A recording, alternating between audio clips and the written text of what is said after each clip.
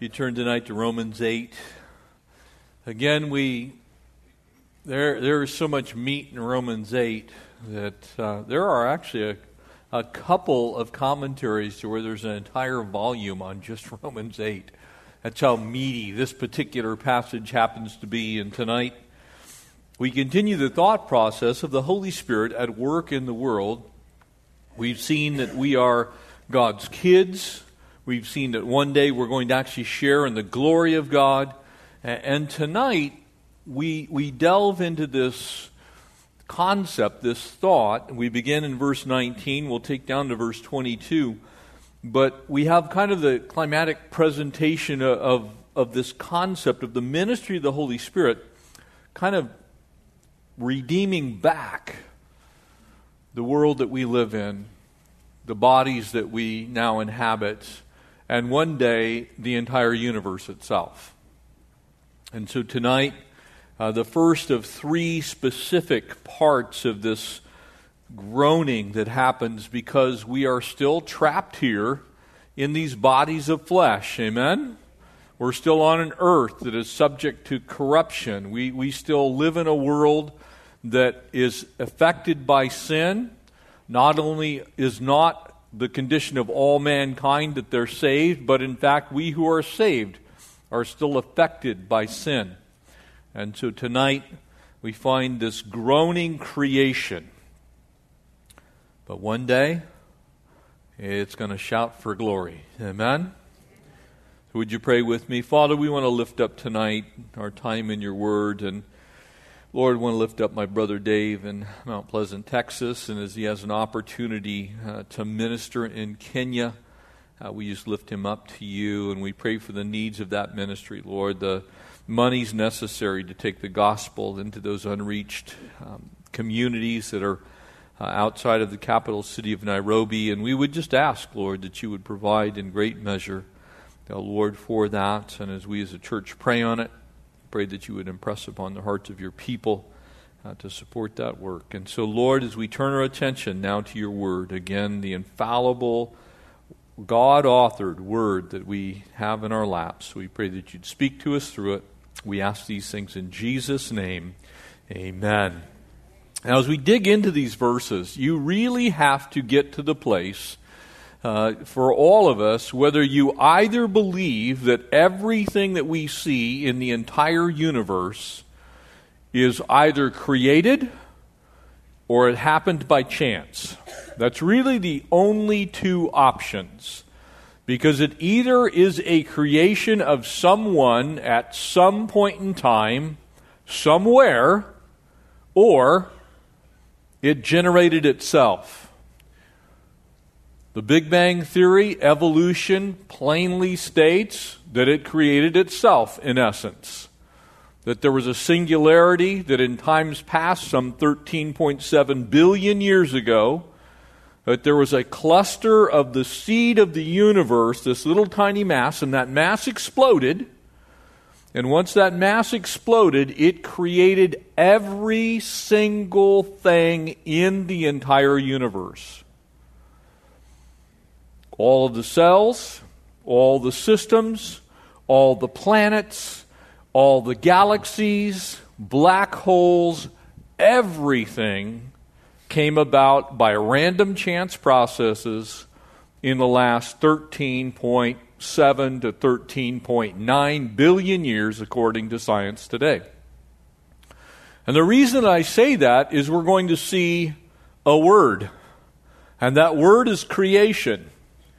So the opposite of that is that there's an infinite God who dwells outside of what we know is our universe that is comprised of matter, space, and time. And if there is a God that exists outside of it, then we would expect that that God could then be the creator of something that he dwells outside of, if he in fact is greater than that which is created. And so tonight we're going to delve in a little bit to the creation and why the creation today groans. Because I happen to believe that everything in the entire universe was created, and it was created by God.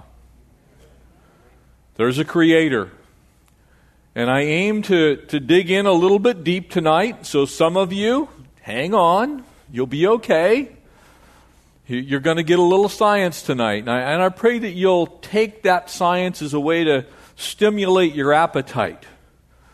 But I think it's important that we not cave in to that which people often say, if you believe that the universe was created, that you are ignorant.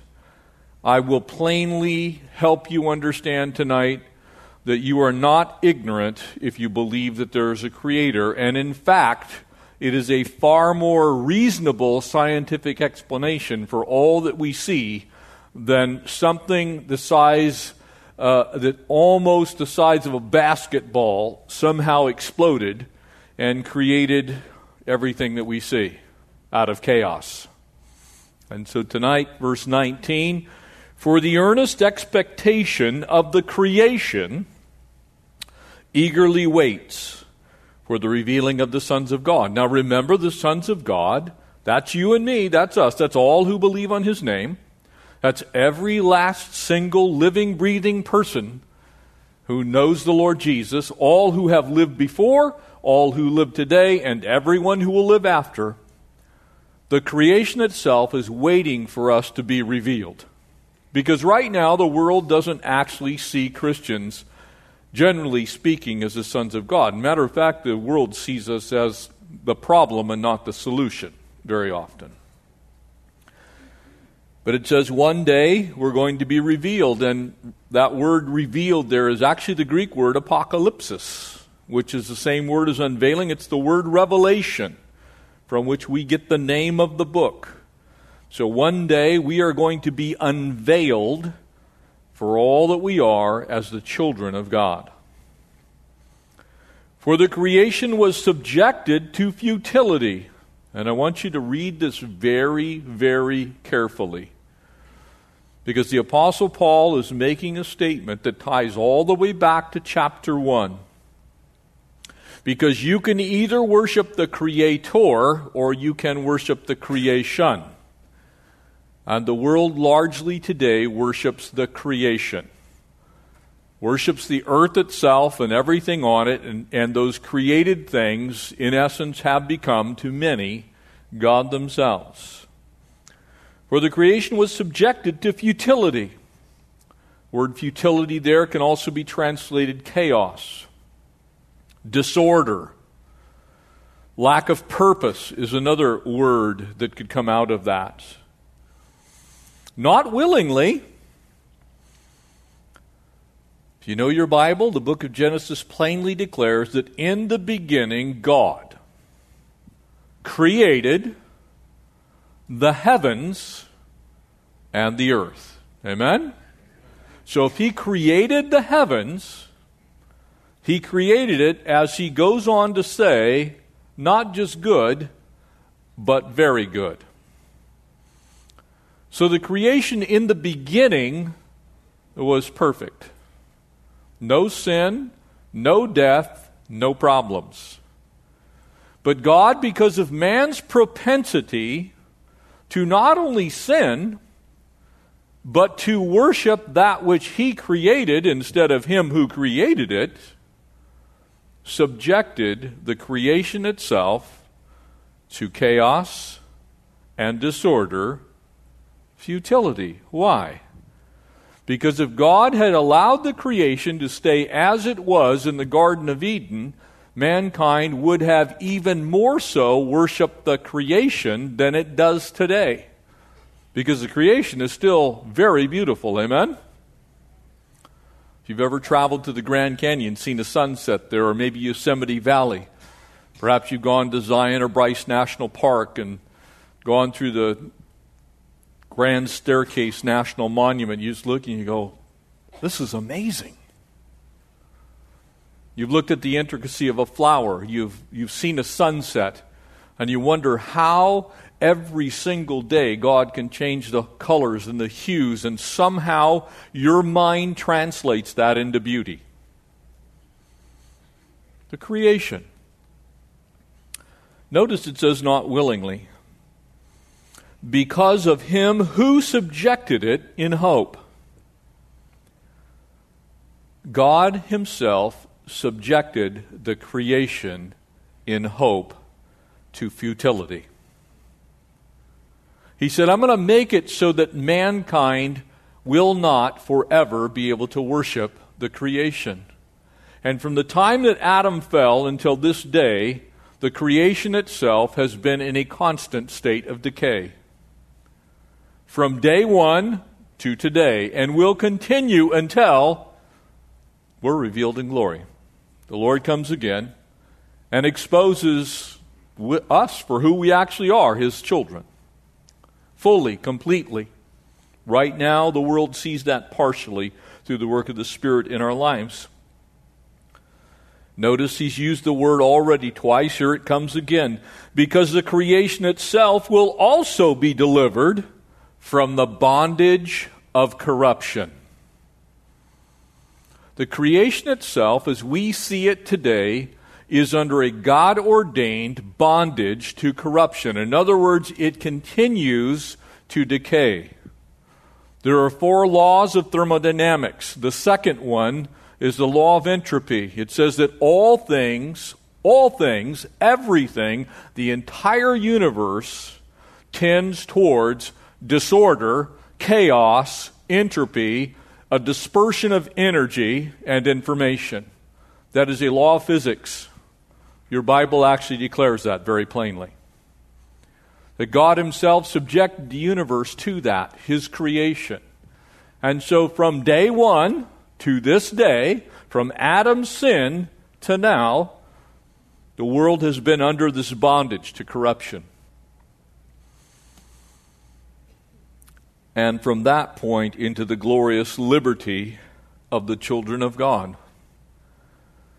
That God is going to, in essence, re-glorify what he made. He's going to do that in several steps. When Jesus himself comes back, the second coming, he's going to create a new heaven and a new earth. He's going to give us 1,000 years to reign on this earth, and then he's going to scramble the whole mess up and make a brand spanking new one, including a new Jerusalem, a holy city that will descend from the heavens. And people often go, oh, that's crazy. That is nuts. You don't actually believe that, do you? I always look at them and go, you don't believe that nothing became something, blew up, and got ordered, do you? You see, don't let people look at you and talk to you that way, because the basic assumption that you have to have if you don't believe there's a creator is that in essence, nothing became everything you see. With all of its order, with all of its intricacy, with all of the detail, with all of the fine-tuning, with all of the systems, everything that you see came from an explosion.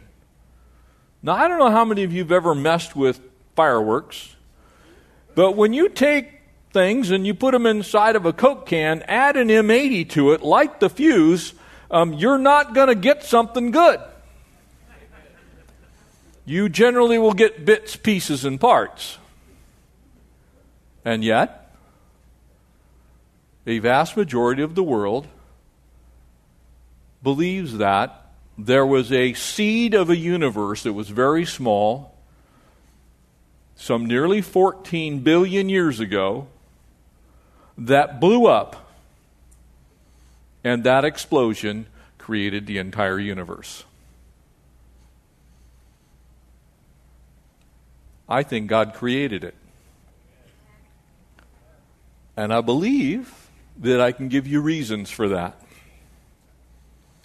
One day he's going to celebrate the glorious liberty that he's going to give us also with his creation, the fullness of it, the earth and all that's on it, the stars and all they are. For we know, here it comes number 4 time, the whole creation groans and labors with birth pangs unto now. Now, probably many of you, there's quite a few of us in this room that appear to be in that age group where we were either in high school or college in the 1960s and 70s. And we were at the birth of the environmental age, where all of a sudden we thought that the concept that would save the world is if we just take all of us back to, maybe 100 years ago, where the water was clean, the air was clear, where there was just a utopian air about the entire world. And I remember thinking these things as a high school student and a college student. It's like, yeah, if we just did that, we could save the world. And while I want to be very clear, we as Christians have been given stewardship of God's creation, and we are absolutely supposed to take care of His earth. It doesn't belong to us, it's His. And we have done a very poor job of doing that. That is actually not the problem. The problem is stated here. That God Himself subjected His creation to futility. That it is actually under the bondage of corruption, and God Himself has allowed that. And the reason being is actually found in Romans chapter 1, and it's there after a long passage beginning in verse 18, but verse 25 says this of Romans 1, speaking about those who do not know the Lord, who exchange the truth of God for the lie. The truth of God is, in the beginning, God created the heavens and the earth. That's the truth. So whenever that beginning was, there has always been God, and God from nothing, because He's capable of doing that, because He can create anything He wants, including things from nothing, created the heavens and the earth. But what does man do? We exchange the truth of God for a lie. That somehow the seed of the universe blew up, began to expand ever increasingly, moved out at light speed, created star systems and galaxies and gas. Those gas clouds began to form stars, and star systems formed stellar bodies, planets. Some of those gases coalesced around certain areas of certain planets. And by the way, if you know anything about space, you also know that a vast majority of space exists at what we call absolute zero. Absolute zero is the temperature at which all matter ceases to move and all heat, which is energy, is exchanged. Everything stops. Minus 217.15 degrees below zero. But in that environment, all kinds of precursor chemicals began to exist and coalesce. And they stayed out there for billions of years. And finally, there's a blue-green algae. And it floated around in space for a few more billion years until its cousin, another blue-green algae, came along. And they became very friendly. They were frisky algae. And they multiplied. You see, people try and skip over the very obvious when they say there is no God. When they say the universe created itself, or one of the other current theories is, well, maybe there's intelligence somewhere out there in the galaxies, and they brought life here. Then you have exactly the same problem, question, formulated a different way. Well, who created them? Did they happen by chance? Doesn't solve a thing. It just pushes the agency of change to someone and something else. But notice what it says. That all creation has been groaning, as in the pains of childbirth, right up to the present time. That the creation itself that was subjected began this process It's a picture of creation on its tiptoes. Creation is just standing there going, man, we can't wait until this gets fixed. The Greek word that's used here, anxious or earnest or expectation, all of those same words. The whole creation is going, we were created, and we're waiting for the Creator to stop that which He put in play, which is disorder, which is chaos. And so the groaning, the lament of God's very good creation from Genesis 1:31 is, man, this universe is a mess. Our planet's a mess. Our country's a mess. It's not the fault of creation, it's the evidence of sin. The reason that the world is falling apart is not because we don't have enough environmental laws. It's because of sin. Mankind's sin caused God to subject the entire creation to futility. He put in play the second law of thermodynamics. And so creation is waiting for that to get changed. And one day, the rapture of the church, the second coming, the battle of Armageddon, the millennial reign of Christ, and boom, God's going to fix everything. But right now, the clock is ticking. And all of the time, when you look at the world, you can actually see it. You know, we lived up in the mountains for 23 years. And we went through multiple cycles of, winters like we had this year. I was looking at some pictures of some houses in Mammoth Lakes. They still have snow over the tops of their roofs. We got some water this year. But, we've got a crushing drought that's never going to break. And the sea levels are going to rise and we're all going to die. And I'm not so much mocking as I'm drawing attention to the earth has cycled like that for thousands of years. It's because it's groaning. It's agonizing. It's waiting to be set free because right now it's under the bondage of sin. I often get asked the question, was there any poison oak in the Garden of Eden? No. There was no poison oak. There were for sure no mosquitoes. Those are all things that are evidence of a creation that's not working well. And so God says, look, I don't want you worshiping sequoias. I don't want you worshiping coast redwoods. I don't want you worshiping the Grand Canyon. I don't want you worshiping the sun. I don't want you worshiping rocks. I don't want you worshiping mountains. I want you worshiping me. So I'm going to let all these things testify of me, but when you begin to worship the creation instead of the Creator who is blessed forevermore, which is what Romans 1 says, you've missed it. One day God's going to correct that. Right now we see a world that is suffering. And that creation includes plants, it includes animals, it includes inanimate things, rivers, lakes, mountains, seas, heavenly bodies. You don't even think about it. If you could see what is spinning around our planet, space junk, how much stuff is up there that we have launched into space that's now spinning around our planet. We have 2 space stations where all they do is track the junk, because we've even junked up the space that's around our planet. There's so much stuff up there. There are those extraterrestrial objects.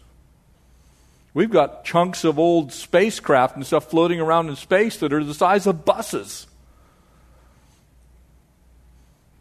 The creation is waiting for that time when God's going to reveal us for the people that we are. Right now, the world doesn't get it. It's largely ignorant of God's role in creating everything that we see. But one day, He's going to show the world through His children that He's actually in charge. I can't wait for that day. You see, before the fall, no poisonous plants, no smog, no misery, no harm.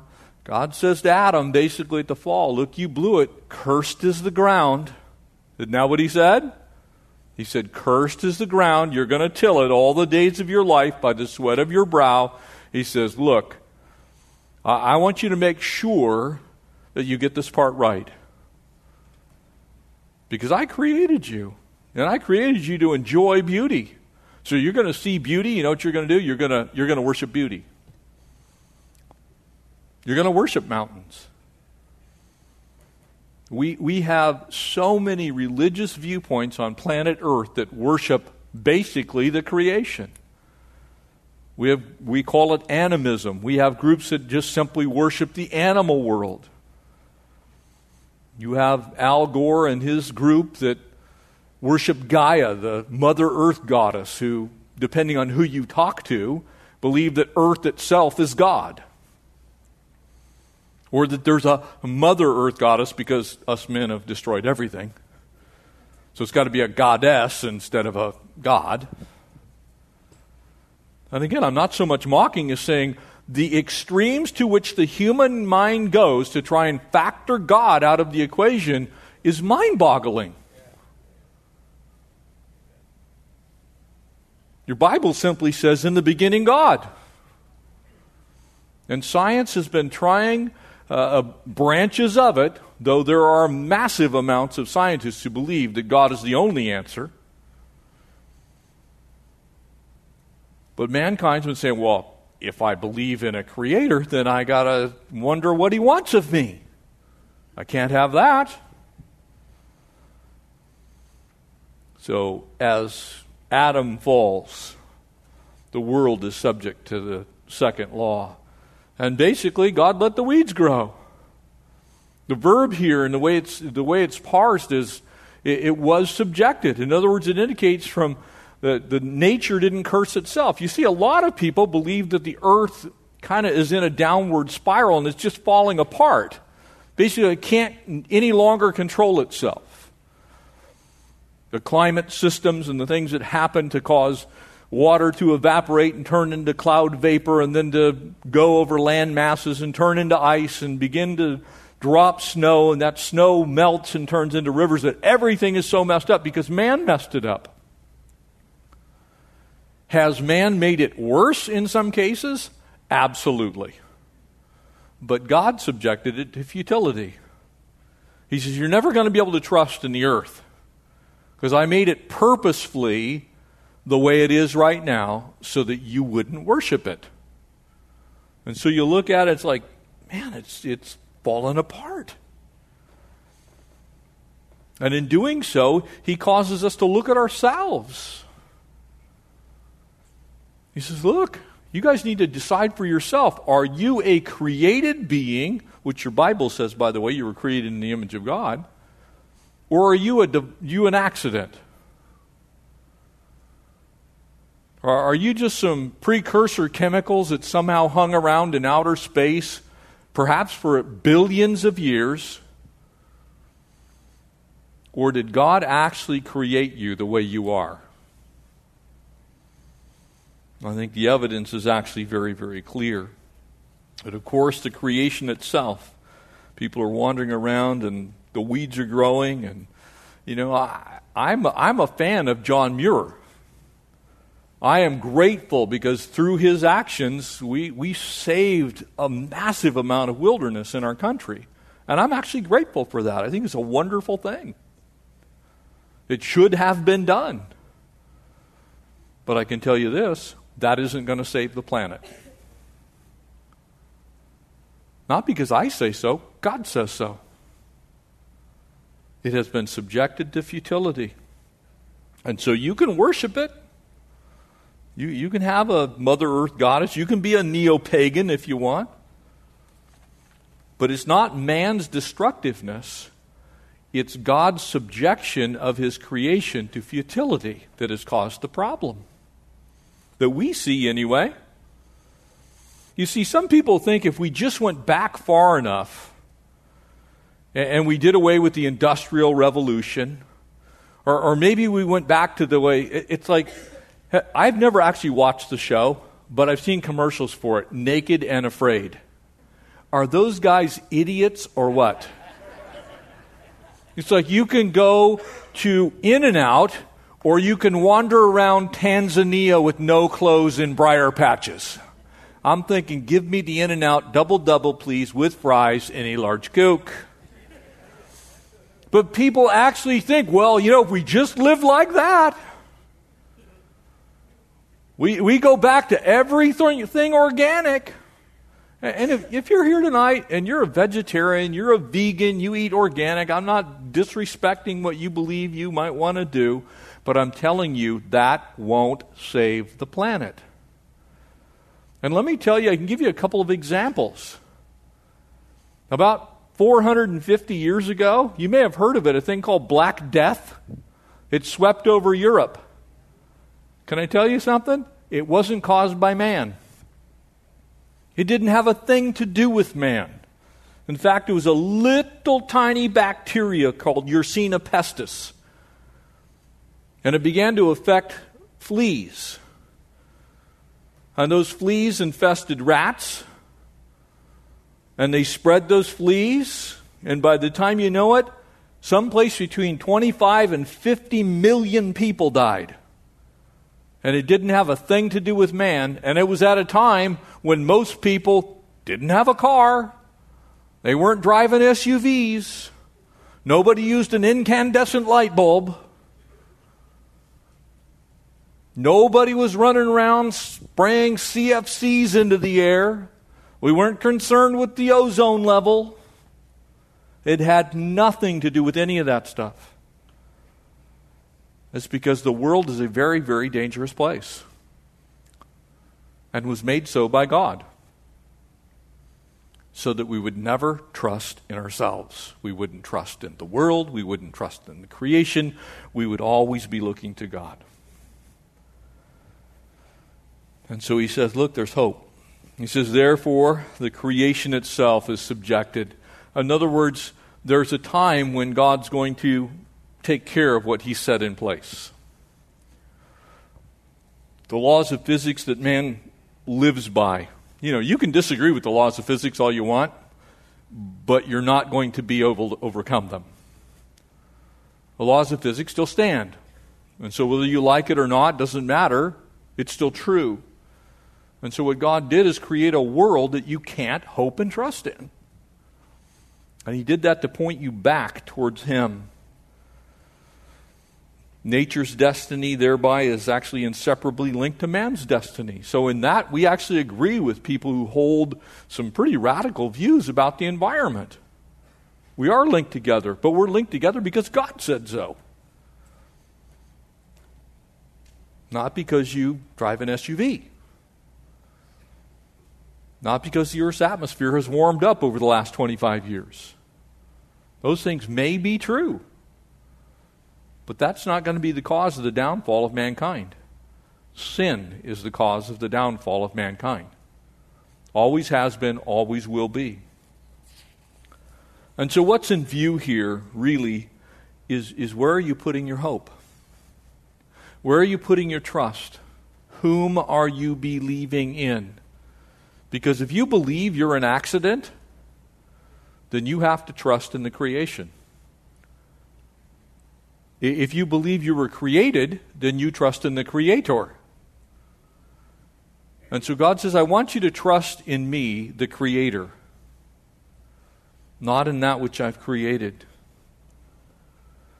As we think on these things, the thing that people always skip over is if there's no Creator, then what you have to believe that somehow, somewhere in the universe, a bunch of random chemicals got together and stayed in one place for a very long time, got to know other chemicals extremely well, and then organized themselves into several chemical groupings that we call molecules. They began with amino acids, they turned into proteins, and then into enzymes. You have to believe that. There is no other way for any life to exist without amino acids, proteins, and enzymes. Those three things make up every last person in this room. By the way, they make up every bacteria, every single-celled organism, every single thing that is biologic on the face of this earth, whether it is a plant or an animal, is made out of those three components. And furthermore, there are 20 very specific amino acids that are necessary to make up every single cell of every single thing on this planet. And they're arranged in over 100,000 different orders to make up the various component parts of all of those proteins and enzymes that make up you. Now, in case that's a little over your head, I think I can break this down for you a little bit.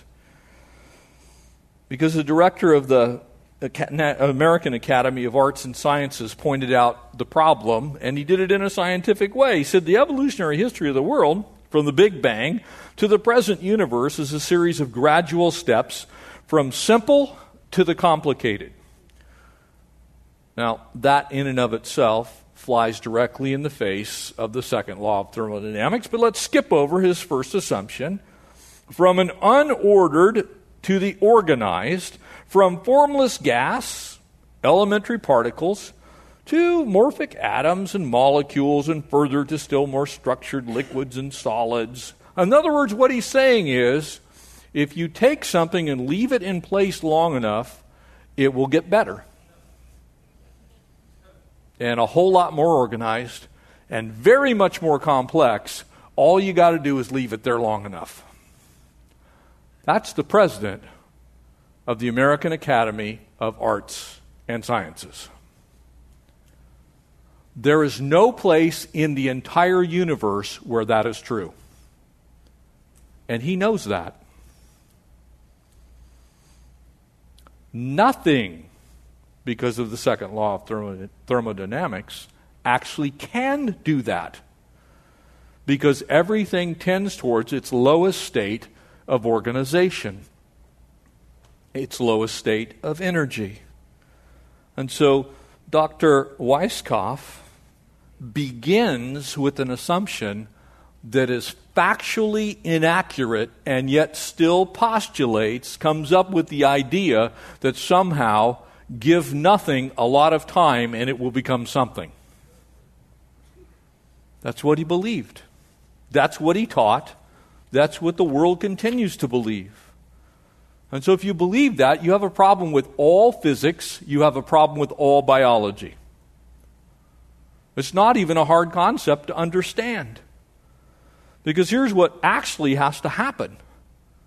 Not only do you have to have exactly the right chemicals, but you have to have exactly the right chemicals in exactly the right order to produce the exact right amino acids, the exact right proteins, and the exact right enzymes, and they must exist simultaneously because they form a system.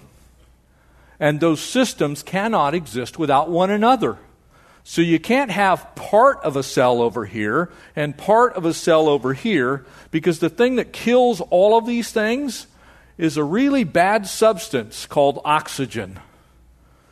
And so I don't know how you had biologic life when you didn't have the photosynthesis necessary from plants existing in the first place to produce enough oxygen that if it existed, once that cell became alive, it could breathe, because the oxygen it produced ahead of time would have killed the cells that were going to turn into that. That confuse you? It should. It's that silly. The logic behind it is absolutely unfathomable, because you can't get from point A to point B. And yet people don't believe that God was capable of creating anything. The mid-1800s, Louis Pasteur, whom you all can thank for us having sterilized surgical suites today, But he proved that life couldn't come from non-life. It's a principle called abiogenesis. In other words, you take something that's not alive, it cannot become alive. He says it's not possible. And yet those who deny that actually have to believe that what we know can't happen somehow did. And in fact, we are right now on the planet Mars.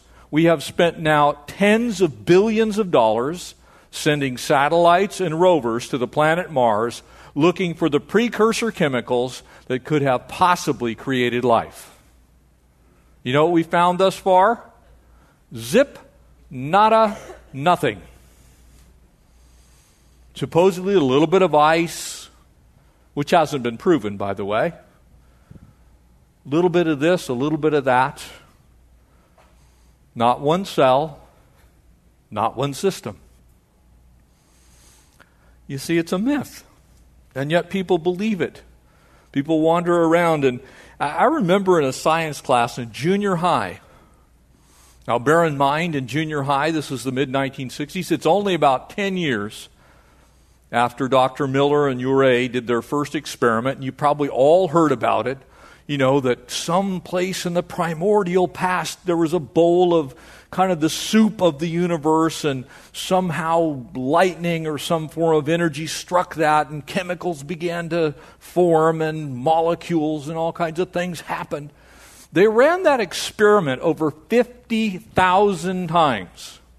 Now, if you know anything about a science lab, it's a controlled environment, amen? It's not exactly space at absolute zero, where nothing's going to move. But let's give them that. And the reason I'm hitting this is because people every day deny Jesus Christ because they think he's not scientifically plausible. So I'm trying to help you understand that your Savior is not only scientifically plausible, he's the creator of heaven and earth. You see, what they went on to try and say, the proof of all life, is that you move down this chain, the same biomolecules, the same metabolic pathways, the same genetic information, the things that make up every single bit of biologic life that's on this earth. It has to be either created or it evolved by itself. There's no other explanation, even if you throw E.T. in the mix. Throw E.T. in, now E.T. created it. So E.T.'s creator. Who created the creator? Who created E.T.? Now you have the same problem, just a different way to look at it. So the modern theories of creation of life only go back to about 1924. Past that, virtually every scientist in the world believed in a creator. But thanks to communism, because the chief tenet of communism is there's no God. So what would you expect communism to come up with but a reason for us to believe? You see, Charles Darwin didn't come up with this. A scientist named Operian did. And after him, D.S. Haldane. And they begin to put forth these theories that somehow all these chemicals could kind of hang around together. Yeah, it might take 300 million years. One of the reasons for the dating of the age of the earth has nothing to do with us being able to prove that rocks are that old. It's the time necessary for their theory of evolution to work itself out. And so people are sitting around, well, yeah, of course we know that the universe is 13.7 billion years old. No, we do not. You know why that is? Because there weren't nobody there. So you can take an educated guess based on how far light has traveled, the wavelengths of that light, measuring radioisotopes in rocks, those types of things, but you don't know. Science itself tells us that things that you want to prove them empirically, they have to be scientifically verifiable and repeatable. You've got to be able to do the experiment over and say, yep, that's exactly what happened. So it is a hypothesis. And the reason that it is so that people can have some other reason besides in the beginning God. Family, you were created. That experiment produced a handful of chemicals. Those chemicals chiefly were methane gas, ammonia, and hydrogen. It was a mix. And they took those gases and they put them in a very controlled system. And in fact, it looked exactly like that. And so as they began to put an electrical current across those chemicals, they began to spin off a few things. It could be the precursors to a couple of, hopefully, amino acids. The only problem was after they ran it, the only things that they actually produced were two chemicals that you know pretty well if you've been around for very long. Most of you probably don't like cyanide. Amen? Don't know what it does to you, but it would kill me. I also don't think that you probably like formaldehyde. If you were back in the high school days in the 1960s, you had a jar of formaldehyde. It had a frog in it, and that's the thing that you dissected. Why? Because it absolutely preserves all life. It keeps it in stasis. But it kills everything. So those two chemicals were spun off of that experiment. But because it didn't prove anything, well, they said, you know what, we produced a couple of chemicals that might be a single amino acid. As we began to unwind the DNA molecule, one of the things that we found out was that there's 20 specific amino acids that make up every single cell of your body. They didn't produce any of them. So in a controlled environment, an experiment run over 50,000 times, they never produced even one of the 20. Not one.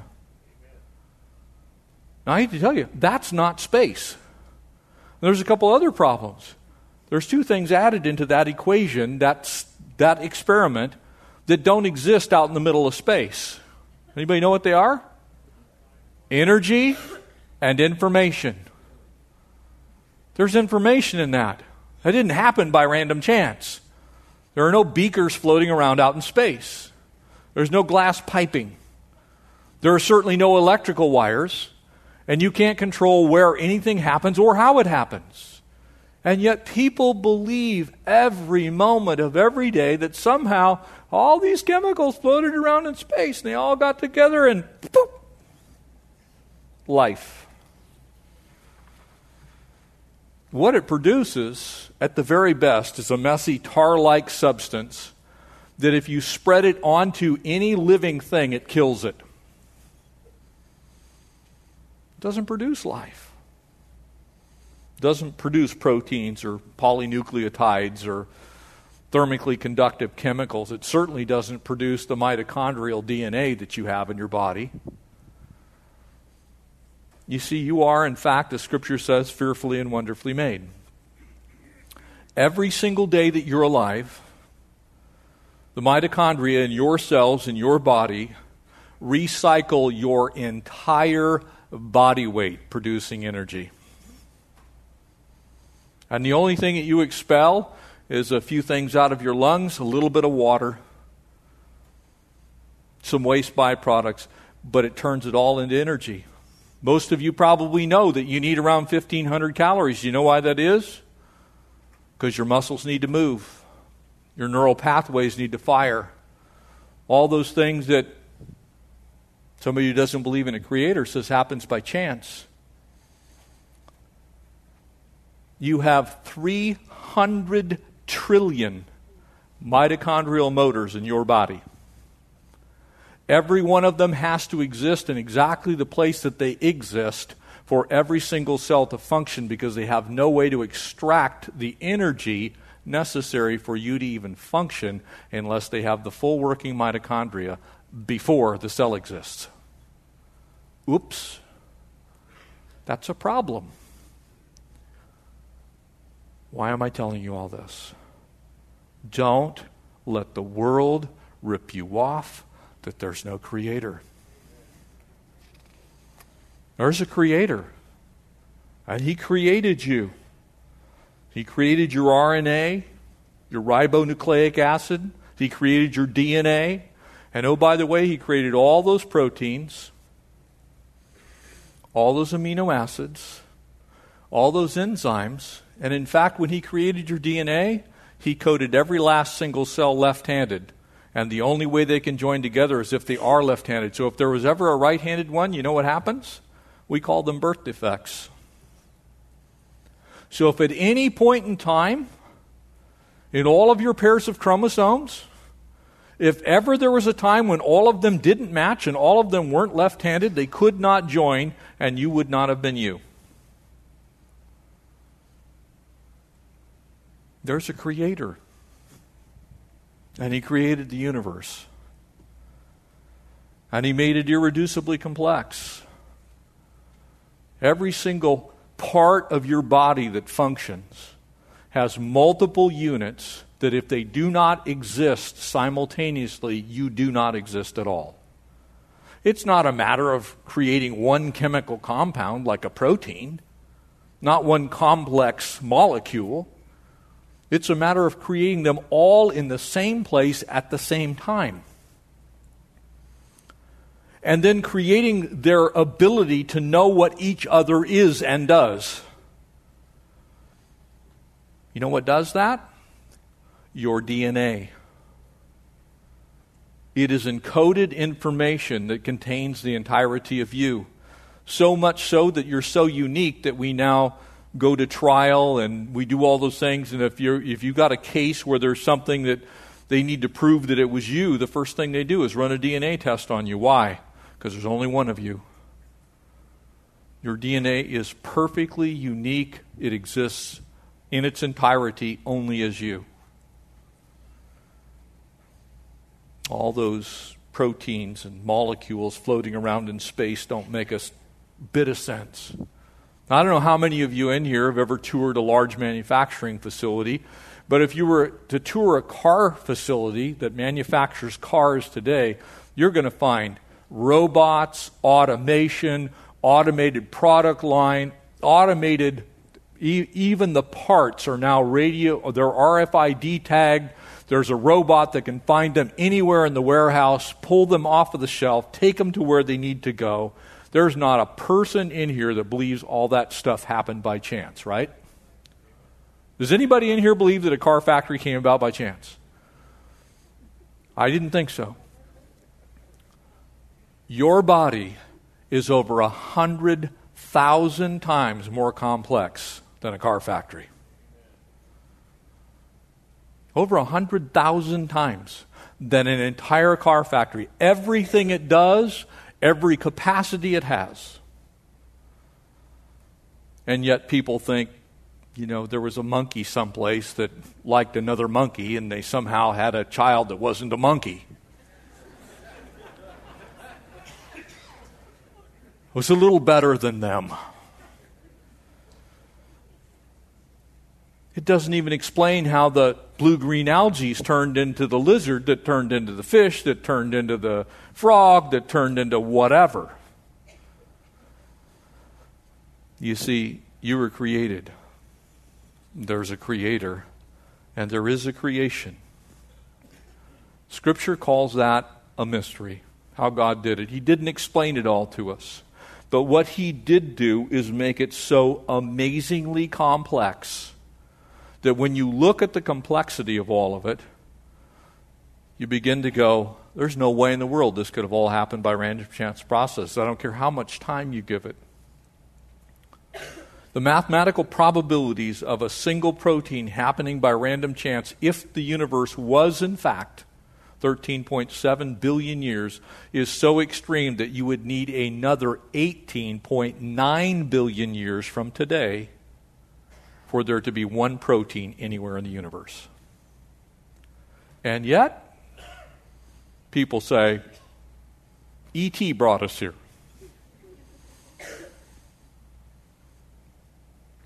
Creation's groaning because the God that made it said, look, I've given it a life expectancy. And one day when I glorify the children of God, I'm going to glorify my creation again. I'm going to make it look like it was, act like it was, function like it did before sin entered into the world through Adam. It causes us to long for that day. You see, I can't wait. I don't know what it's going to be like to walk around in a completely perfect creation, because I kind of like the one we have now. But I know this. This pales in comparison to what God will one day do.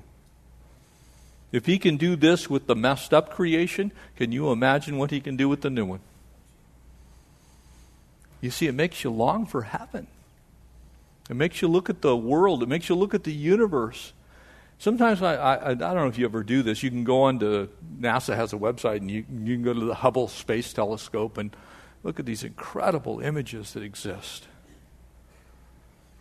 You see right now that it's groaning. It's in slavery to corruption. And yet it's still pretty amazingly beautiful, isn't it? That's because God subjected it in hope. He didn't say, look, I'm going to make it horrible for you. I'm just going to make it so you're going to have enough questions that when you get to the end of those questions, you're going to go, there's a God. And he loves me. And I pray you look for that God in every sunset, every wave, every silly lick from your dog, every cat purr. I had to stretch to say that. I think cats cannot be saved.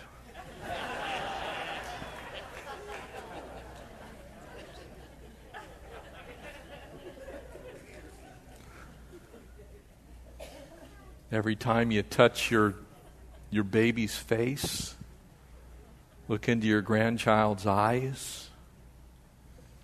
Every time you kiss your spouse, every time somebody touches you, that's all supposed to remind you, hey, this didn't happen by chance. That's part of that creation that one day is going to be all that God wants it to be. Amen? Would you stand and let's pray together?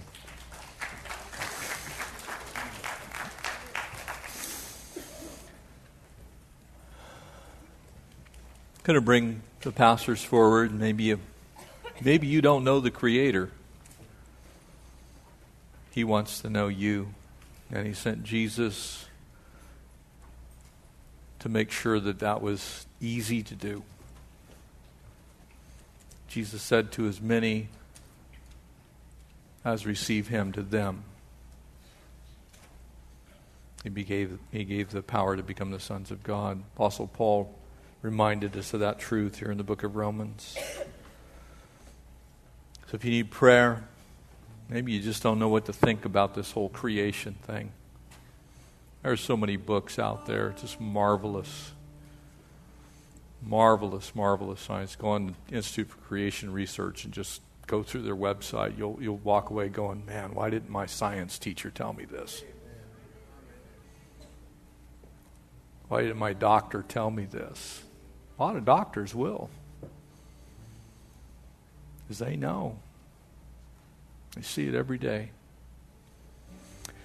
Father, thank you for your goodness to us. Lord, thanks that the creation is today futile, Lord, subjected. Runs around in chaos, but it's still amazing. One day you're going to square it all away and make it the way it was intended to be, without sin. Lord, as you reveal us, so you will reveal your creation. And we thank you for that day. It was subjected in hope. But one day you'll make it all right. And we rest in that hope today. Thank you for loving us. Thank you for blessing us. Bless us with your Spirit's presence in our lives. Lord, help us to know the truth. Lord, help us to seek the truth with all of our heart. Lord, so that we can walk in it. Thank you for your creation that we can stare at, and it testifies of you. It's what your word says, Lord. For the entirety of creation cries out Jesus. We thank you for that. We ask it in your name. Amen. Amen. Let's worship.